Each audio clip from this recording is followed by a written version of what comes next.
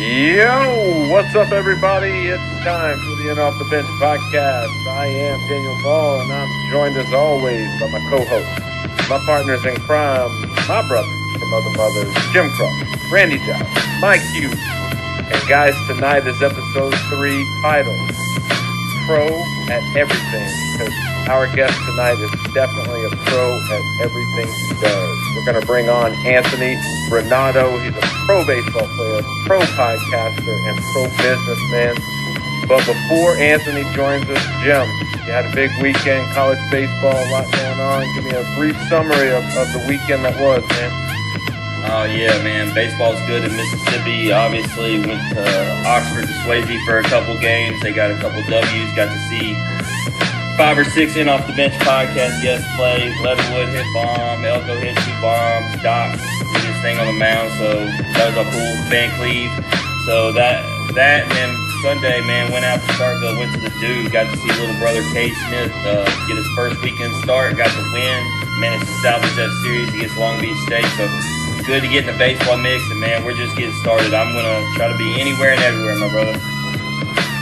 I hear you, man. It's going to be a great season, and so far it's a good start to it. But you know, let's get into this. We got a good episode tonight, so help me welcome on to the show with the biggest interview in podcasting this week.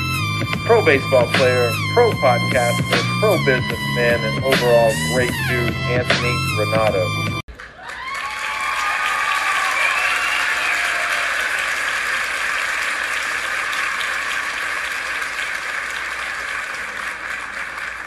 What is going on, everybody? I'd like to welcome Anthony to the show today. Anthony, thank you for taking the time with us. It's a pleasure having you on the show, brother.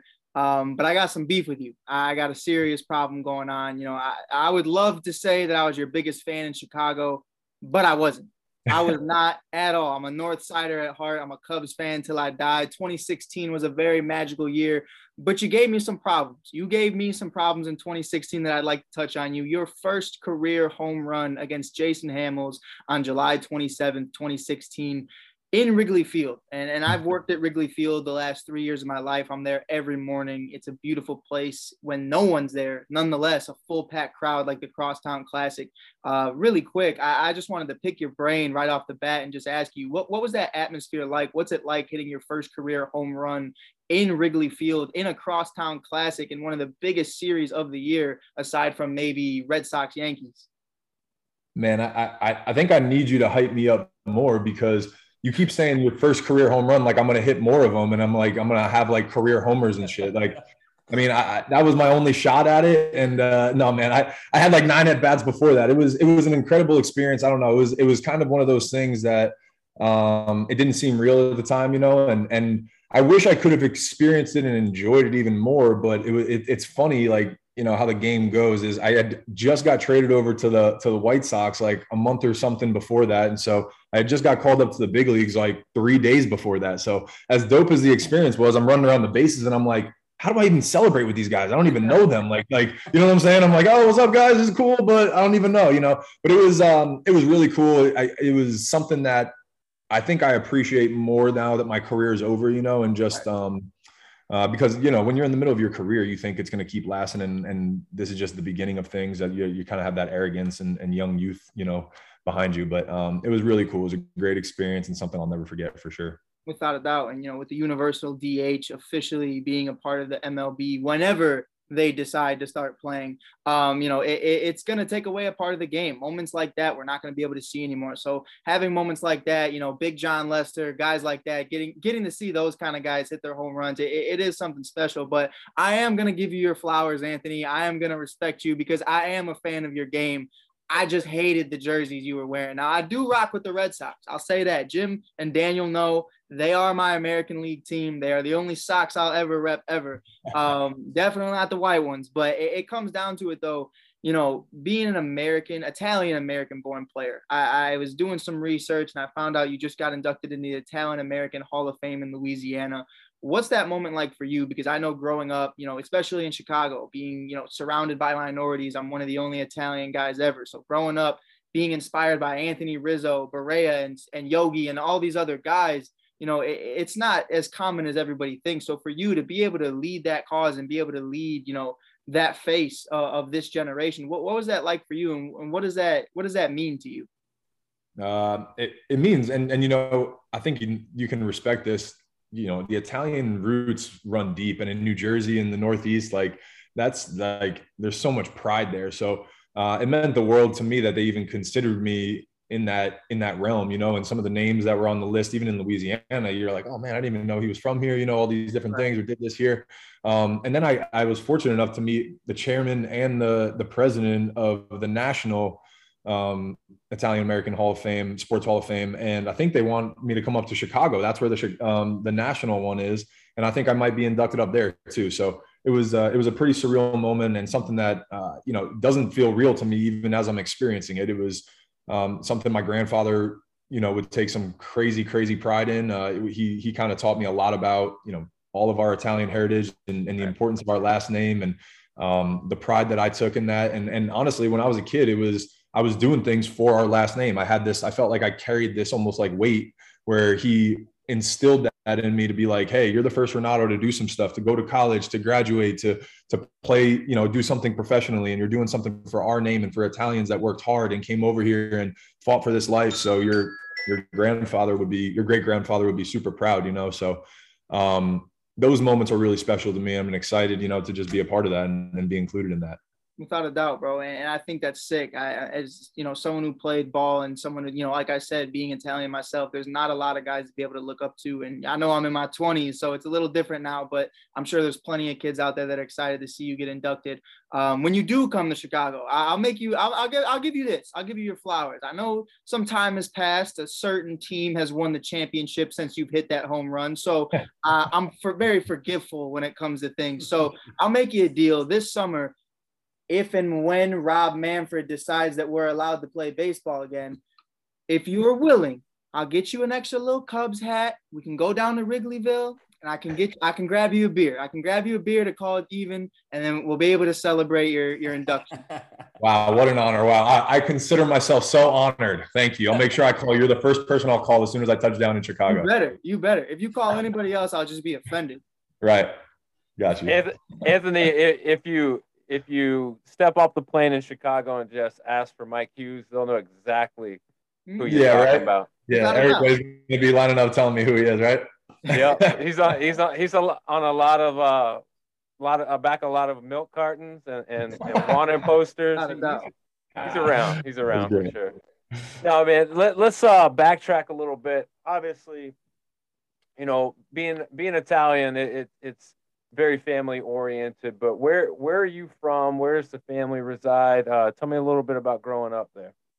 Yeah. So if you guys are familiar with that MTV show, Jersey Shore, that's exactly where I'm from. So I grew up in the Jersey Shore. So it's, I went to a high school called St. Rose High School in Belmar, which is right on the beach.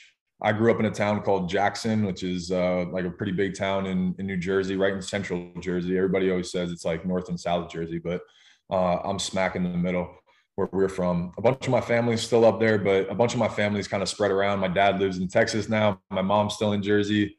My sister's in, I don't even know where she's at. Where is she? North Carolina. My brother's in Virginia. We're all over the place, and I'm in Louisiana. So we're a super tight-knit family growing up, but everybody my parents always kind of instilled like whatever we wanted to do was good with us, you know, with them, and they supported that. So I think, you know, as soon as I went and took my scholarship to LSU, everybody realized that I wasn't going to be in New Jersey too much longer. Everybody kind of started doing their own thing and kind of moved on. But at the same time, when we all link up for Christmas, holidays, that kind of stuff, it feels like we hadn't missed a beat, and we've lived in New Jersey all together forever. So it's pretty cool. Yeah, you're one of four siblings, right?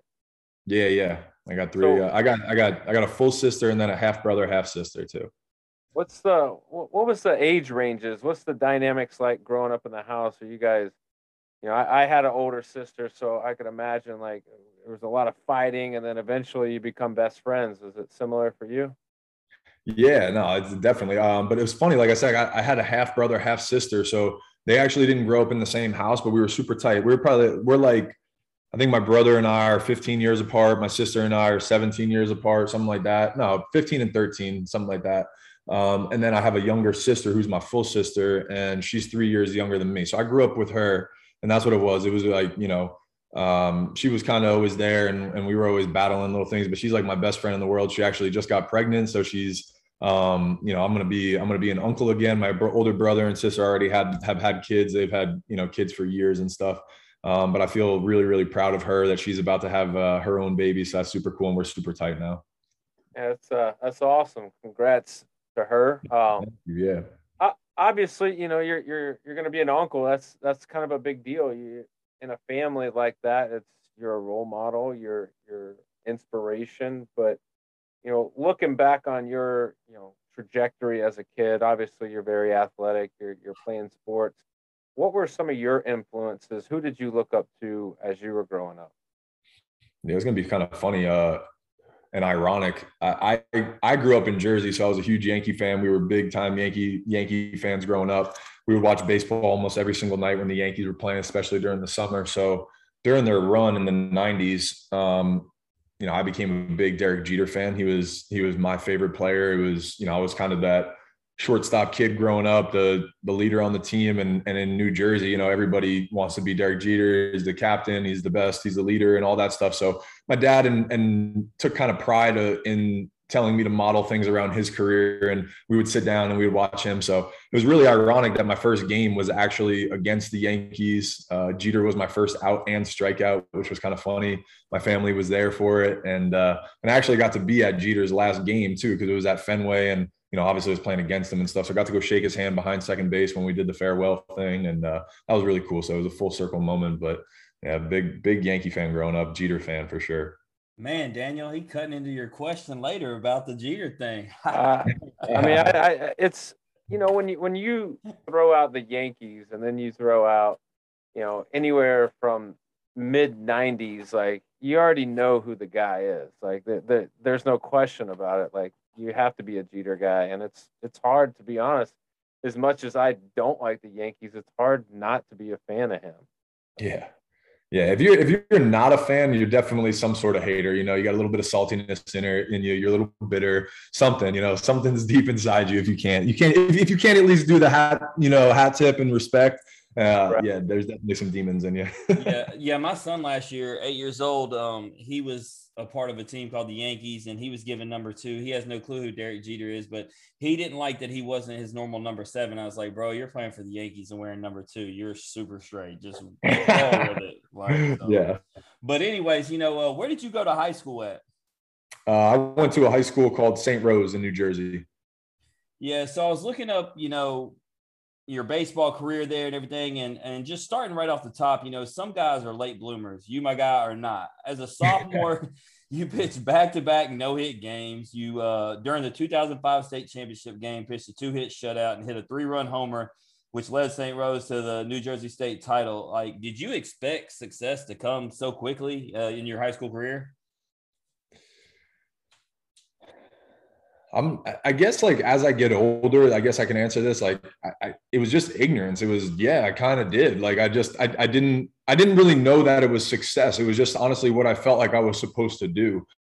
Now looking back and really having an understanding of being a kid and being a competitor and those kinds of things, it was like, no, it's just my job, man. Like, like I started the game and I was the 3-hole hitter and there was guys on base and I hit a 3-run homer and I pitched 6 shutout innings. Like, we won the game, and so I don't know. It was now granted, I know, like some of those stats are good and better, but it was like at that time, I think I was just ignorant to what success was and all of that, and looking back on it, it's kind of like fun to enjoy it and look and be like, damn, that's kind of crazy. Yeah, but I don't think there's anything wrong with that because in order to play the game of baseball, you got to have confidence and expect, yourself to do great things. So really not a bad thing to have, honestly, in my opinion. But, continuing on, you selected as the Co-Star newspaper athlete of the year as a junior, recorded a 7-0 mark with a 0.96 ERA, 99 strikeouts. And then senior year, 2007 Rawlings All-American selection, All-State, All-County, All-Division, whatever, all the accolades, my man. Like, you just killed it in high school. And then, one thing to kill it on the field, but then it also says you were the Dwight D. Eisenhower Citizenship Award recipient and president of the Student Council and member of National Honor Society. is there anything that you did not do and accomplish in high school, Anthony?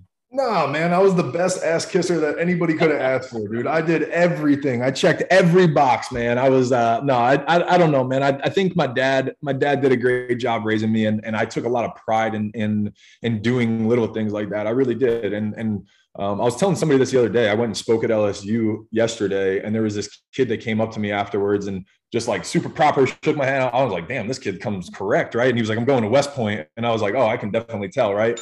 And damn, why does my alarm keep going off? Sorry. And I was telling him, I'm like, man, I can respect that. I think you're gonna, he was like, do you have any advice how to succeed and do? I'm like, just do what you're doing right now. You're asking questions, you're being yourself. You're looking me in the eyes. You shook my hand. And I was like, I just want to let you know, like, and he asked me too, he was like, do I need to be super tall to like command respect? And I'm like, dude, no, not at all. I'm like, this right here, this conversation, the way you're addressing me, you know, all of these things go such a long way. And I promise you, you're going to be successful. And I was like, I told him a funny story. My dad raised me, and that's going back to this, and I'll tie it all together. But my dad, at literally the age of like 3, 4, 5, 6, before I started playing sports, my dad was a Navy Seabee, and he just thought it would be the coolest thing ever for me to go to the Naval Academy at Annapolis. So from 3, 4, 5, as soon as I could talk, he would have me introduce myself. Hey, I'm Anthony Renato, and I'm going to the Naval Academy at Annapolis at like 3, 4, 5 years old, just kind of instilling that discipline in me. And I always kind of took pride in little things, like looking people in the eyes, good handshakes, you know, good conversation, that kind of stuff. So I think it was just like the next steps and like almost competition. Like, oh, there's a good citizen award. Like, I can treat people really well. Like, I can do that shit. Let's go, you know? Absolutely. Well, you killed it. So I got to know, man, the biggest question for me, obviously I'm an LSU fan, and family's from Louisiana. So Louisiana is everything to me. I got to know how a kid from Jersey ends up at LSU. Oh man. I think you'll appreciate this story. I don't know if you remember the name Terry Rooney, but he was the recruiting coordinator that got me here. And this man was nuts. He was like, I mean, he would drink 3, 4 Red Bulls a day, like rock stars. It was our joke that we would do 6:30 morning bullpens, like AM bullpens, and there'd be 2 rock stars in the trash can already, like the empty trash cans for the morning. Dude was just nuts, right? And so he called me on July 1st, all that stuff, and I was super hype about LSU. Actually, I mean, funny story, actually. I remember the day that LSU called, the way he said LSU, I didn't really put 2 and 2 together that it was LSU. So I remember like putting the phone down and looking at my dad. I'm like, LSU? And he's like, Louisiana State, dumbass. I'm like, oh, yeah. I'm like, oh, yeah, what's up, Coach Rooney? You know, like, and I put it together because he was talking so fast. And then we talked all summer, and then he probably went like 2 or 3 months without talking to me. And right before my visits, like I had 3 visits lined up. I went to Alabama, Virginia, and Vanderbilt. Well, I was supposed to go to Vanderbilt. And there was one open weekend because my niece was getting christened and I didn't have a visit scheduled. And he forced me to come on a visit. I come on a visit. I wound up committing on the spot, and I didn't even go on my visit to Vanderbilt. So it was just like, when I got down to Louisiana, I just felt it, man. It was just like the people here, the atmosphere, everything, like every box that I wanted to check, like LSU checked for me, the baseball program, everything. Coach Rooney and Coach Maneri were just like, it felt like family right from the jump, you know? And my dad and I were just like, we don't even want to go to Vanderbilt. Like, this is the spot. I don't need to go anywhere else. Well, let me first say that all 3 of us collectively don't like Vanderbilt. So you made the right decision in all our eyes. And then, yeah, you talk about LSU. Every athlete that we interview, like I said, my family's from there. I go down there at least 5, 6, 7 times a year. It's a whole different culture. Like, it's the state is its own country almost. And once you're a part of it and you're welcomed in, like, man, like everybody there is family. It's wild. But with that, like, so, you know, you talk about you were excited and it was a place you wanted to be, but was there a culture shock coming from the Northeast going down south to the boot? Oh, 100%. That was, I think, the biggest thing was, I mean, I come from New Jersey, and if people are just handing things out to you, I'm like, there's some sort of catch here. I'm like, what do you want from me, right? So when I got down here, everybody's like, come on, I want to cook you this. Come on over here, do this. I'm like, what do you guys want from me? I'm not doing this. So I think that was the biggest thing. It was just kind of understand that people are just good here and they're just nice. And I think that's not that, again, people aren't good or nice from New Jersey, but it's just there's a little different, you know, viewpoint on other people. And I think I just like the South. I think in general, people are nicer, open, and I've just made it a home down here. So, you know, I love it. Yeah, absolutely. So getting into baseball, freshman season, want to highlight a few things. First was your win over Bama in the SEC tournament. What was it like getting that first win, especially against the SEC rival in that SEC tournament? Yeah, man, it was. I hadn't pitched a lot that year. I had some injuries in my elbow and everything, so I just felt lucky that I was out there, even to be in the SEC tournament and stuff like that. And then that coach put me in there, and those critical time. I got lucky, I think, in that game because I think we were down by like 2 or 3 runs, and I did my job. I kept us in it, and didn't give up any runs like that. And so we came back, and I was, we were on a hot streak at that point. So I wound up being the pitcher of record, but it was still really cool just to be a part of that win streak and everything like that. And I think those little moments kind of set me up for the rest of my career. Well, yeah, you talk about a little moment setting you up for a big moment. I mean, you get to pitch the last inning of the Super Regional over UC Irvine to advance to Omaha. I mean, talk about a moment like, you talk about being set for a stage, but, Super Regionals, it doesn't get any better than that, right?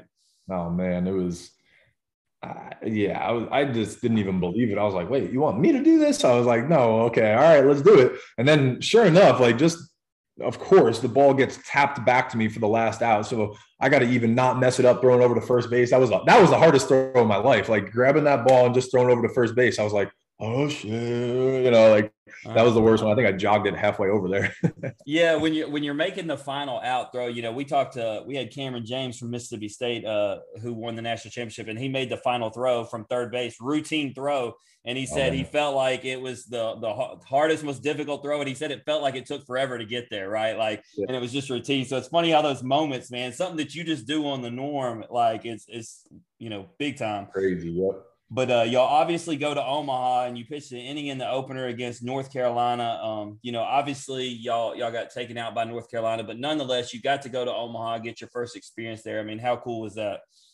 Yeah, that was great. And I think Coach Maneri did such a great job. I think we were down 9-3 or something like that, 9-4, and he just wanted to get my feet wet, just get me in front of the crowd, get me on that stage, knowing that we had a really good team coming back the next year. So just to pitch in that stadium as a freshman with that team, I remember my dad was out there too, and it was really fun because he didn't get a chance to see me pitch the next year because he wound up having this freak knee injury, falling off a ladder after we won the Super Regional that week in between Omaha. So it was a really cool experience for me, especially looking back on it now. Yeah, well, apparently, he was continuing to prime and set you up, getting you that experience because sophomore season, you're the Tigers' #1 starter throughout the season, recorded a 12-3 record, 3.04 ERA and 19 starts, 50 walks, 159 strikeouts, finished number 3 in the nation in strikeouts, number 5 in wins, became the first LSU pitcher to lead in strikeouts since Kurt Ainsworth. And then to cap it off, you were the winning pitcher in Game 3 of the College World Series final versus Texas. So, just take us through that whole season, that whole run. I'm sure there's plenty of moments. Tell us about some of the best ones and just what that whole experience was like. Yeah, I think it was really cool because it was the first year we were in the new box. So I think that first kind of magic, just that all right, there's a lot of tradition that we need to carry over. And I felt like a lot of us felt that. So that was kind of cool. But it was really more of a story of I felt like we knew we were going to win the national. And I know a lot of people say that and teams say that, right? But I feel like you have to have that confidence and that connection with your teammates. And it's something that at 32 years old, we still have a group me and there's 30 of us in there and it's all the guys from the 09 team. And I think we were all brothers then and we're all brothers now. We've all, families and things have taken different shapes and forms.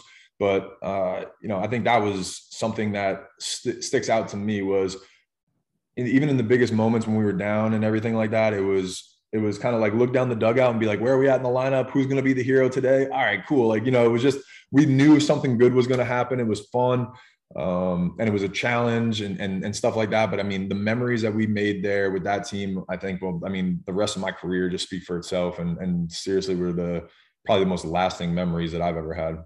Yeah, no doubt. Winning the national championship, leading the charge. And like you said, the camaraderie, we actually just did an episode with some of the parents of the LSU baseball players. It was an idea that they had, and they were just talking about not only the camaraderie that their sons have, but they have all they do is hang out with each other. They go to every game and tailgate. That'd be my question for you about the box. We were having this conversation. I go to all the games in the SEC.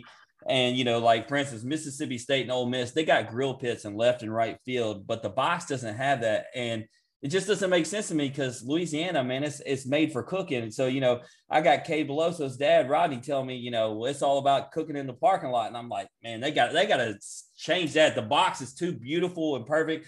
Like, they need to add in the left and right field cooking sections. You know what I'm saying? Oh man, I wouldn't be upset about that. I would love to go back there and get some cooking, you know, like now, especially now not being a player, I would love to be back there with the fans. So man, I'll see what we can do. We'll start putting some suggestions and some feelers out there. That'll be a good idea. I like that. Look, I'll tell you what I wouldn't have done. Mississippi State, shout out to them, but I'm a sore loser. Because of their cooking pits, after they got beat by Long Beach State in the series this weekend, they actually got pictures. They showed them on social media. They were handed down trays of barbecue and food that they had cooked for the players. And man, it's good hospitality. That's good sportsmanship. Wow. But if they would have beat me in my house, they would have to go hit up mug shots or whatever down the street. But you know, last question, and then I'll let Daniel start to talk to you about, you know, draft and pros and everything. Like LSU, you know, career, summarize it, everything. No regrets, right? I mean, that was the school that was meant for you all along. 100%. I can't imagine my life being anything other than it here in Baton Rouge, and I wouldn't be able to do more than half the things I do on a daily basis if it wasn't for coming down here and making that decision and everything like that. So I'm super grateful for LSU, Coach Mainieri, and the people of Louisiana, more, you know, especially because they were the ones that supported me during my career and still supporting me after my career, and the reason that I have successful businesses and an opportunity to do these things. So 100%.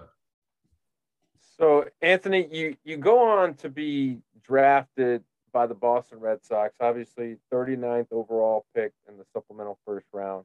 Like, you had some injuries prior to that. Was it a surprise to be drafted, or you knew that was kind of where you were going to be? And what's the feeling like knowing, man, I'm living my dream right now?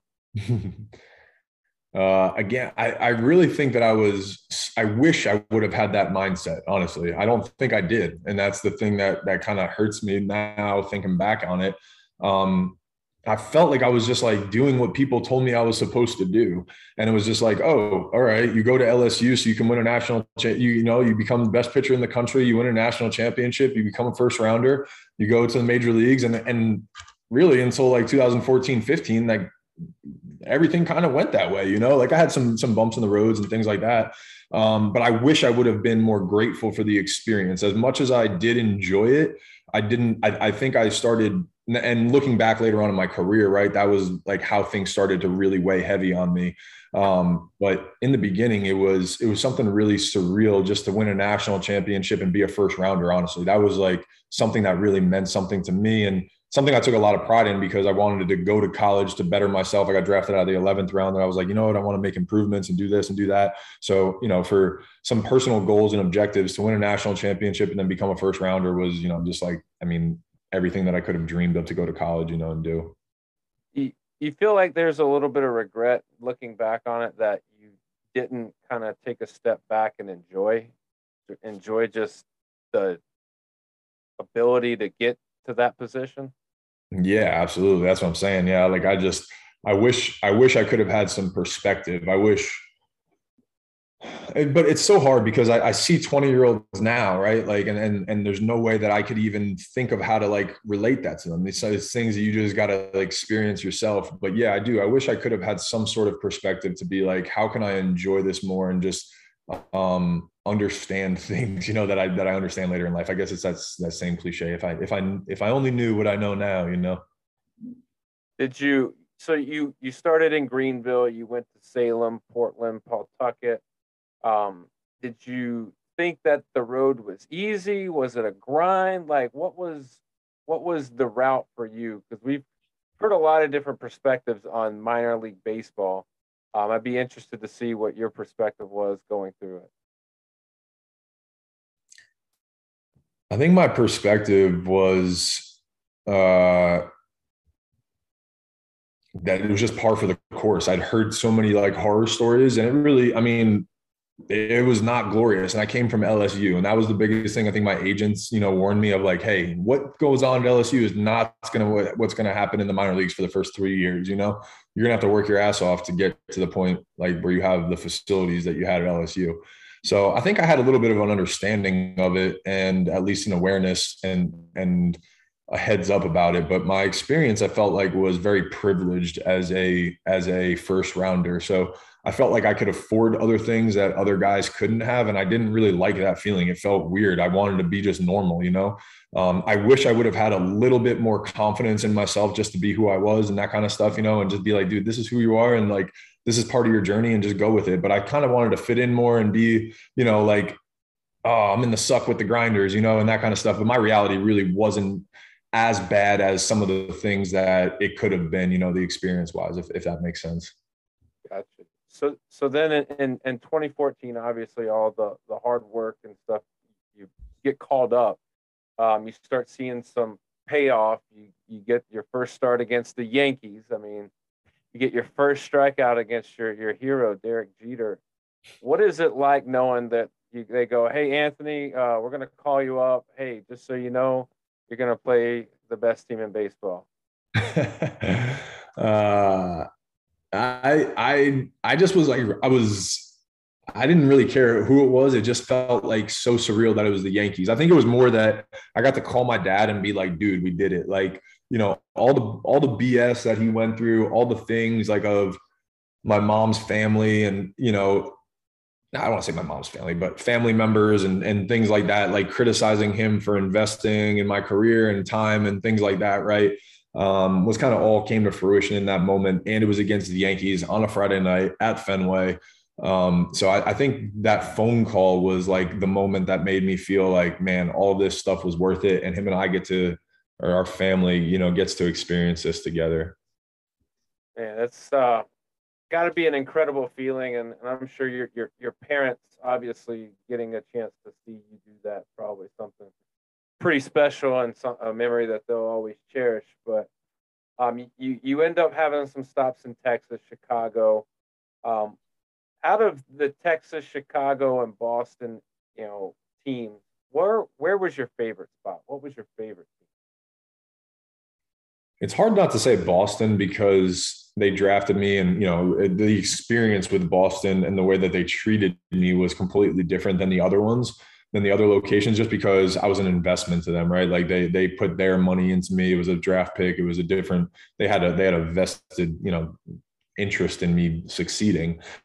The other guys, it was more like, all right, if this works out, like, cool, we look smart, but it didn't feel like there was anything behind it. My experience itself, though, I loved Chicago. I just love the city. I loved playing with the White Sox because it was the exact opposite of the Cubs, which felt like this like pristine, clean, like buttoned up, version. And here I am with tattoos and things like that. And I just felt like we were the grinders in the South Side. Like, it was like, all right, cool. We suck. It's like, we're grinders. Like, it doesn't matter. Like, this is almost like not pro ball, but it's in the major leagues. So I just really enjoyed that experience. And Chris Sale was super dope. Like, he wound up becoming one of my really good friends. So obviously having that kind of superstar, be friendly with you as a rookie and that kind of stuff was something that made that experience a lot more enjoyable. And I got to play with Todd Frazier, who was a kid that I in New Jersey. We grew up kind of playing against each other, stuff like that, and knew of each other, but we weren't like friends or anything. So we became friends with the White Sox, and that was really cool too.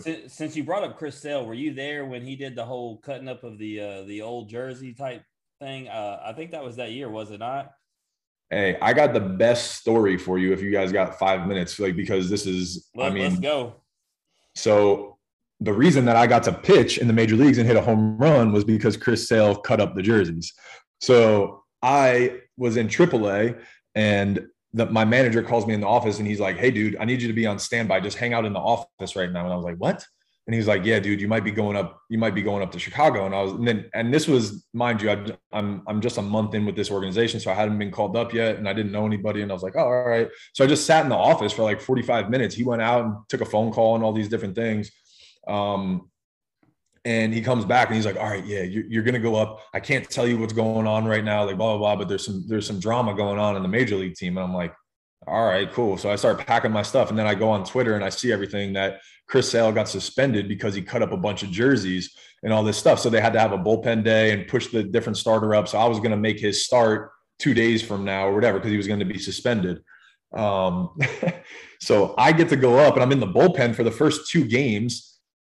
I get called up the next day. I go up there and it's a doubleheader. I get there in between the 2 games, and there was a fight in the locker room between 2 of the players. I'm not gonna say the players, but because I don't think it publicly went out there, but there was a fight between the 2 players, and I'm like, what the hell is going on? Like, I walk into this mess and then had to go play a game, and we had a walk-off win, and I had to go celebrate with everybody. And then the next day I'm in the clubhouse and the manager comes up to me and he's like, yeah, dude, you're starting for Sale. And that was the game that I hit the home run. And then the next day he comes off his suspension, and like, we just became friends. He just comes up to me. He's like, dude, F you. And he dropped, like, he said the F word. And he's like, you take my spot, you hit a home run. And then we literally laughed, became best friends. And at the end of the year, we had these replica jerseys that were sitting on the table. And I was like, dude, this is going to be so weird. I was like, can you just sign this for me? I want to frame it, because it's the replica jerseys that he cut up. And he was like, yeah, dude, I got you. He signs it and he writes, fuck these jerseys on the jerseys, and cuts them up. And so I have it framed in the shop. So I don't know if you saw it in the shop, but I have it in there. And like, I just think it's the coolest story, because I mean, I got to pitch that game that he got suspended for. He writes that on the jerseys without me asking, cuts them up. I was like, this is like a story that was forever meant to be. And I think it was just so cool that I got the jersey and got it framed. I missed that in the shop, but man, that was the thing. You had so much cool stuff in your shop. Like, a lot of things I missed, because I was walking around and I had my wife and kids with me, and, you know, they're like trying to go shopping at the women's boutiques next door and stuff. I'm like, no, I'm trying to hang out in here for like a couple hours anyway. So that was the problem. I was battling the family, trying to check out everything you had going on. But like I said, I'm going to be down there a few more times. I'm going to check it all out. Yeah. That's so awesome. You mentioned Chris Sale and just, you know, the type of person he was and the relationship that you were able to build with him. But you end up going overseas. You go to Korea. You finish up your career there. You know, how do you end up in Korea? Like, how does that come to be? So after the 2016 season, I was out of options, which means like they couldn't really move me up and down again without taking me off the 40-man roster. So I knew, and in the year before, I had some offers from Japan. And that's just kind of like they kind of contact your agent and they're like, hey, would Anthony have any interest in like leaving the 40-man roster and coming over, like all these different things. They try to like buy your contract from the team or whatever. And so the next year, Korea approached, and I told my agent, I was like, dude, if this opportunity comes, let's chase it, let's do it. And so he found a really great deal, and they bought out my contract with the White Sox. The White Sox realized that I was probably on the fence anyway. They were either going to trade me or take me off the roster. So they were happy to get $500,000 for me to get off the roster, you know? So the Korean team bought me off the roster at $500,000. Then they negotiated my contract, and I got a contract with them, signed with them, and go over there, do the physical, all that stuff. It was wild. So you eventually make the ultimate choice to hang it up. What went into that choice, and was it just you were ready, or was it, you know, injury? What was the case for you? So my season out in Korea actually ended with a line drive back at my hand, and it broke my hand, and I had a plate and 7 screws put in there. And I came back to LSU and I graduated, and I was just like not really crazy about like training, and like, you know, I just didn't have the same drive that I did to be like, man, I'm really excited to come back and do this, do that. So I just kind of like took it at that. I had a contract with the White Sox, and we came to terms. And the same day that we came to terms, I actually was working out and I ruptured my L5 S1 in my back. And I kind of took that as a sign, like, all right, I'm just going to sit the next few plays out. I'm going to go back to LSU. I'm going to graduate. And once I did that, I really just never had to drive to ever play again, honestly. Like, I told people that I was training and stuff because I wasn't ready to let go of it. And I really did. I think I trained for like a year and a half or something, but I really didn't have intentions of playing. I think it was more of I was afraid to let it go and that kind of stuff and move on to the next phase. But yeah, it was just time for me. I was ready. So speaking of the next phase, man, the post career, you mentioned that you graduated. So when I looked it up, I was doing some research. It says on LinkedIn, 2007 to 2018. It was a flashback for me from high school. It's about how long it took me to get through that. Your story was a little bit different. You did a lot of cool shit in between. I was just hanging out. But yeah, yours sounds way cooler than mine.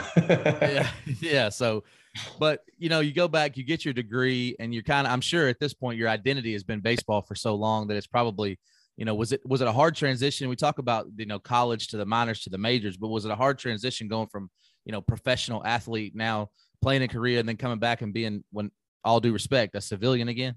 Yeah, no, that was I think that was it was the scariest, but at the same time, the most exciting. It was the most liberating because for my whole life, I felt like I had this like Anthony, the baseball player label, and I had to fit into this box and be this person. And I couldn't do this exercise because I might get hurt. I can't do this activity because I might get hurt. I can't try this supplement because I might fail a drug test, like all these different things. So it was kind of fun for me to just be like, oh, cool. I can take any supplement I want. I can do whatever I want. Like, I don't have to worry about workouts. I can go play basketball, like whenever I want, all these different things. So that's where I kind of enjoyed it, but it was more like, oh man, what am I really going to do now? Like, like time wise and purpose wise and obviously financially. I'd made some money, so I didn't need to work in the second to put food on the table, but I realized like, oh man, this is not sustainable. Right. So that's when things started to hit me. And that's when I was like, man, how am I going to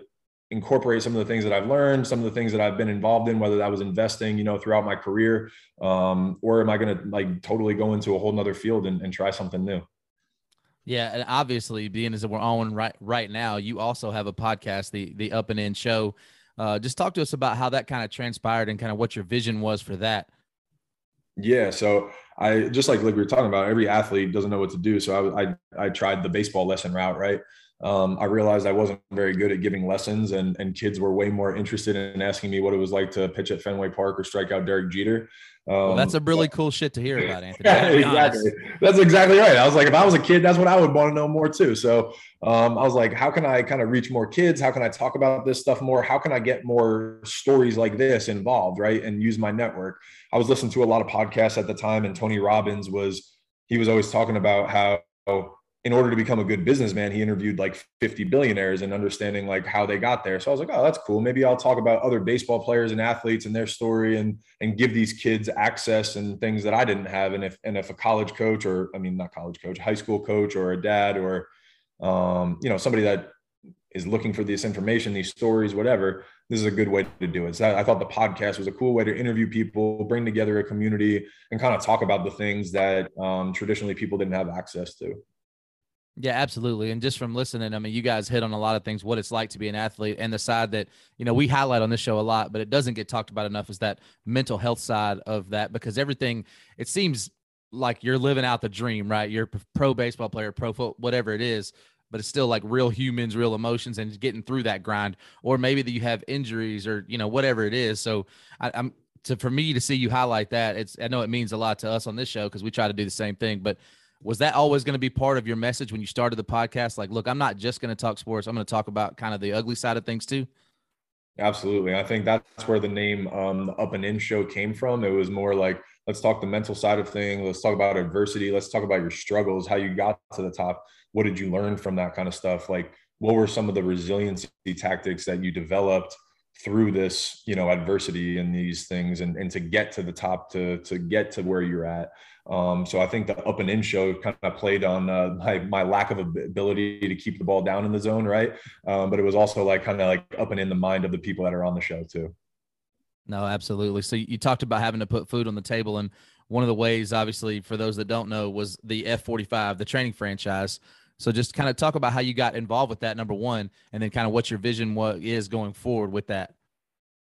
And this is another reason that I love the podcast, right? Because like podcasting is a great organic way to network and things like that. So really down the podcast rabbit hole, I kind of discovered F45 training. It was just one thing led to another, right? And I wound up meeting this girl And we hit it off and we wound up dating for a little while, but she was building some F-45s in San Antonio, and she had started working out at one in Austin. Then she became like an ambassador there.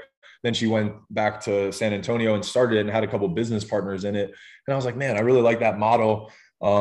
And I felt like with the LSU baseball community, the F-45 franchise is really built around community and wellness and health and that kind of stuff, but it's like community driven. So I was like, man, this is really cool. Like I could get behind this. And I think Louisiana had a unique opportunity in the fitness space, the wellness space, where I can incorporate some of our background in sports and stuff like that in that. And bring that community together in Baton Rouge. And I felt like I had the right business partners, the right people with me, the team, that kind of stuff. So it just made sense. And F-45 is a great product, so it was easy to kind of jump on board with them. Now, I spent some time in between marriages, not to talk about myself, and I didn't meet the same kind of girls that were building F-45s, man. They was building something different. Oh, maybe you're just looking. I just looked in the right places. I got lucky. That was it. Absolutely. Well, I'm remarried now. I hit the lottery there. I got to say that in case she listens. Yeah, that's it. I'm not married, so that's a problem. See, I'm looking in the wrong places. I just keep chasing stuff. Well, no doubt. So you talked about it over the course of your career. You kind of made some investments. And what about when you're have some money, or people think you have money? Are people constantly coming at you, looking, hey, invest in this new thing, invest in this, and help me build this?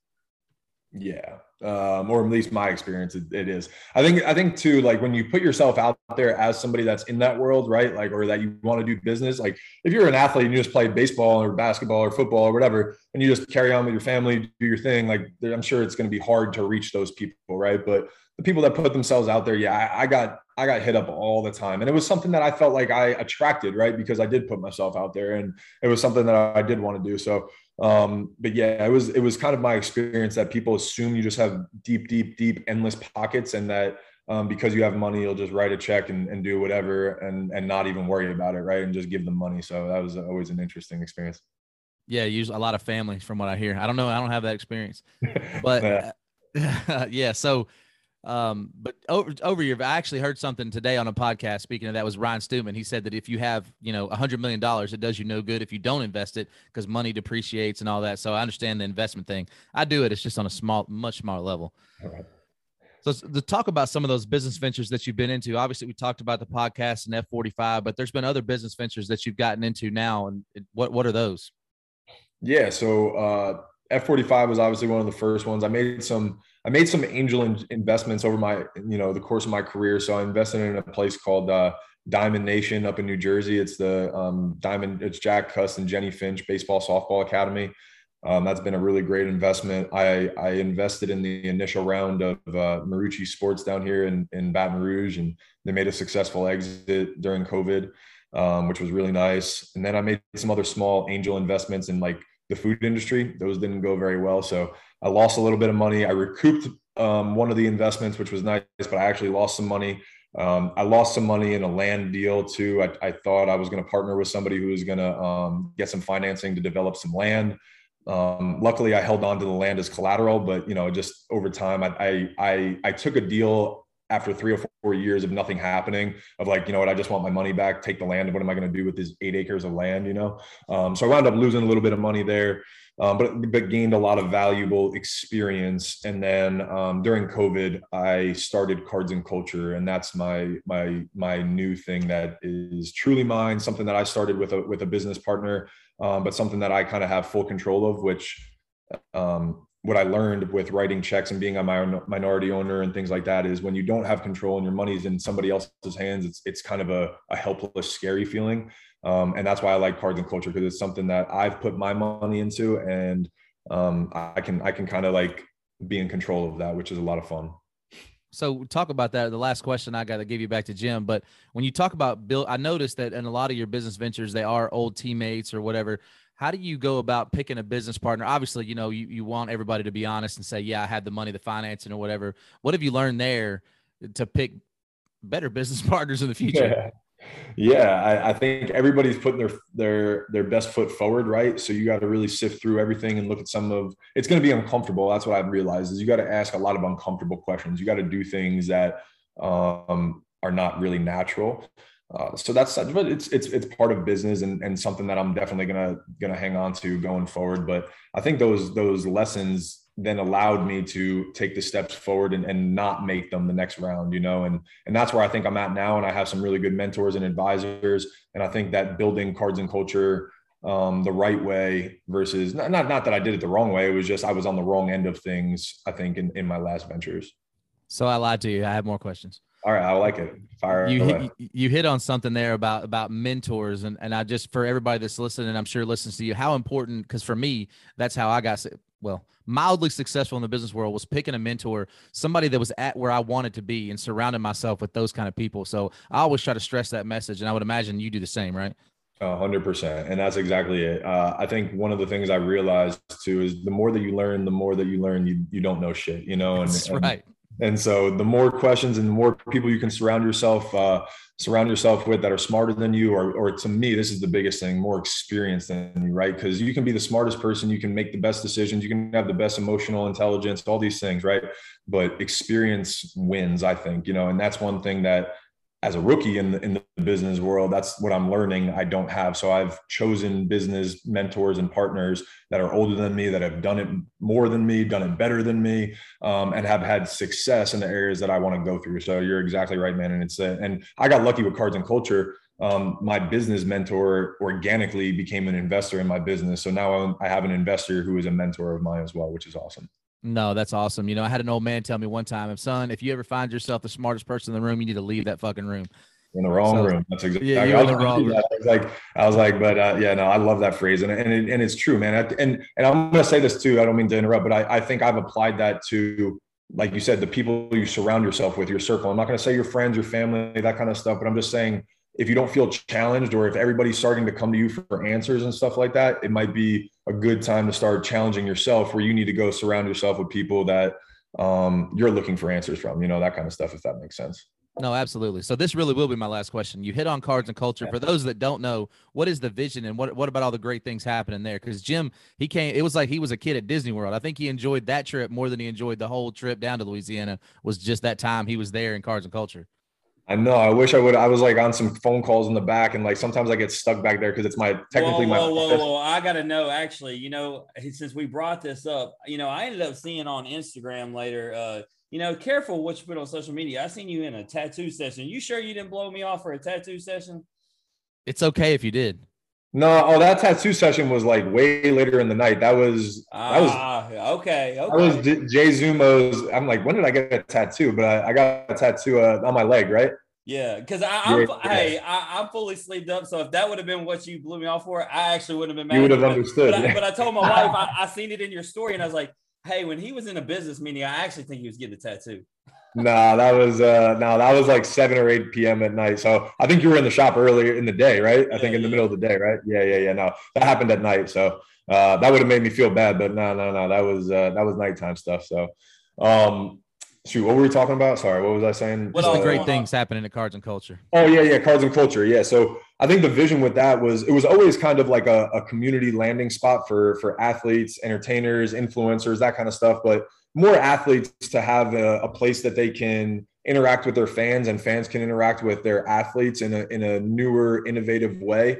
So I have a bunch of TVs in there. So I want to have video game tournaments. I want to have autograph signings. I want to have, you know, I've had art viewings and live art watch parties, things like that. And kind of the exit strategy with Cards and Culture is hopefully to get bought out or acquired by like a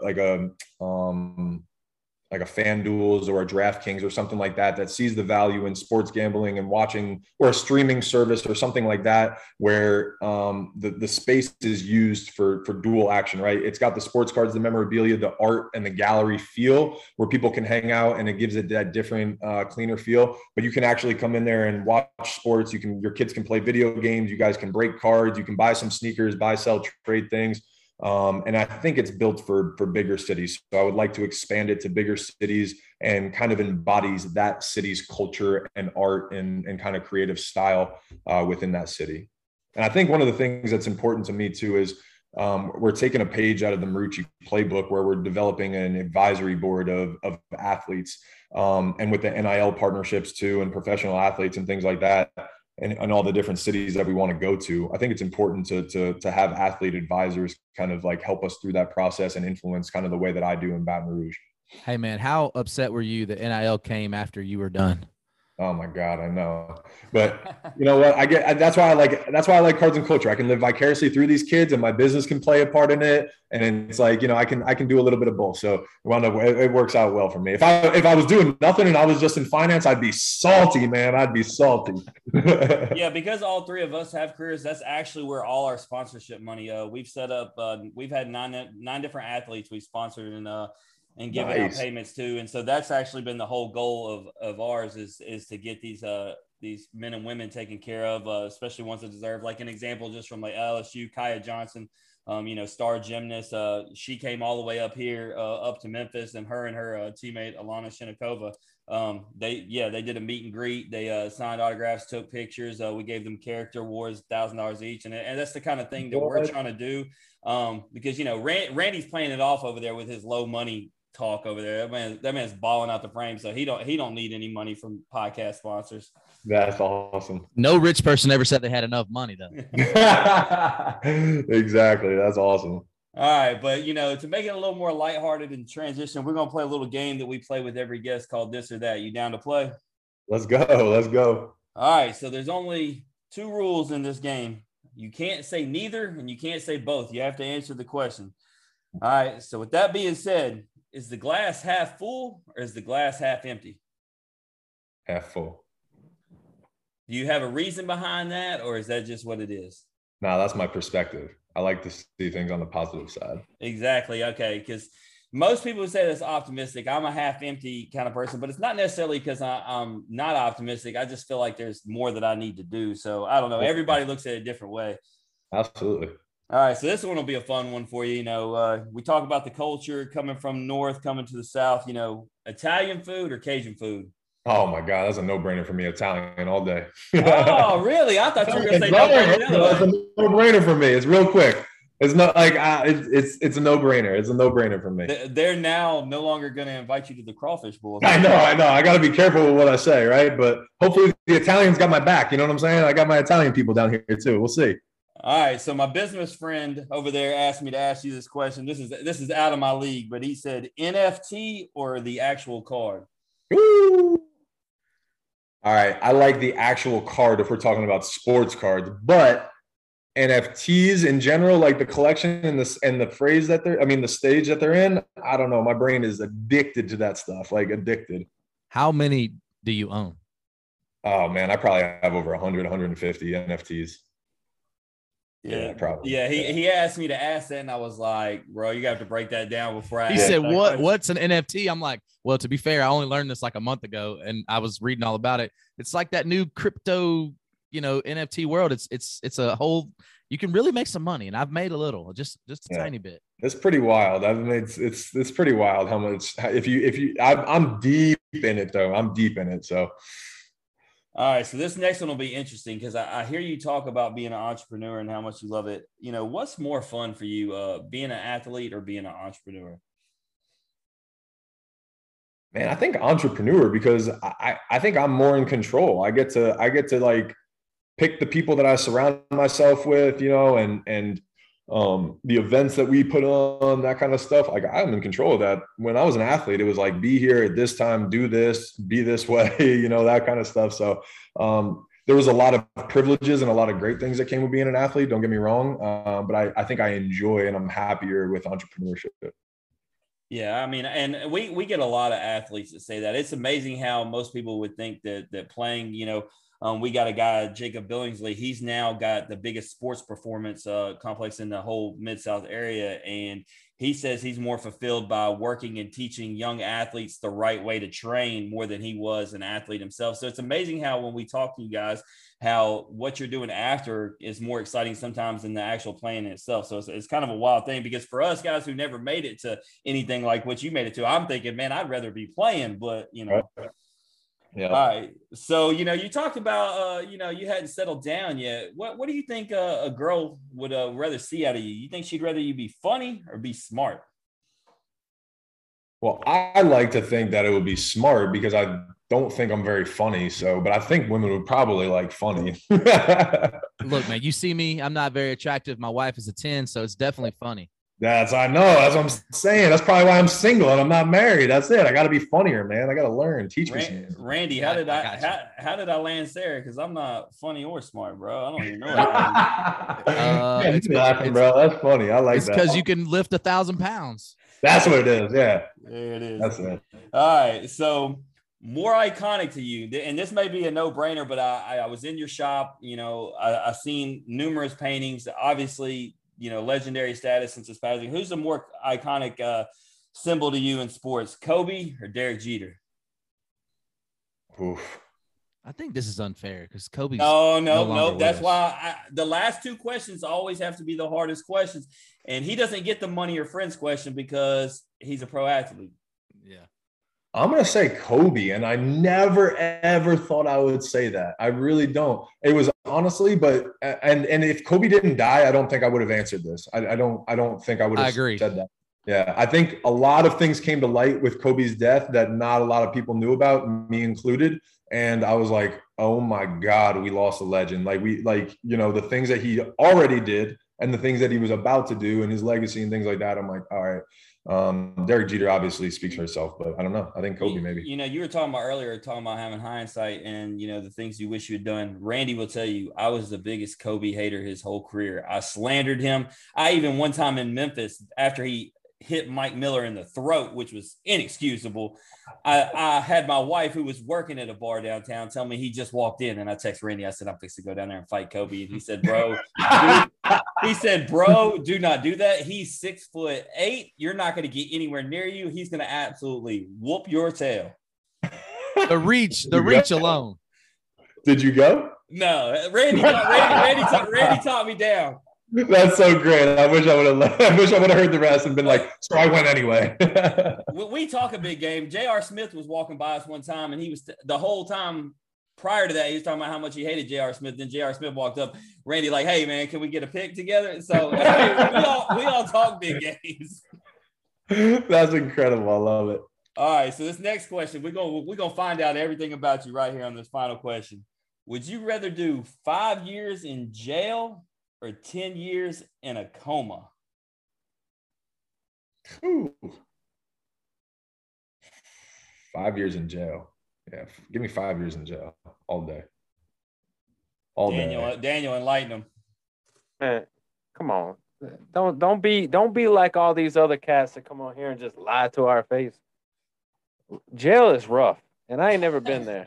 It's my biggest fear. It's one of my biggest fears in life. I'm not trying to act like I would want to go to jail, but I think that if somebody forced me into two choices, I think I would learn more from going to jail than I would in a coma for 10 years.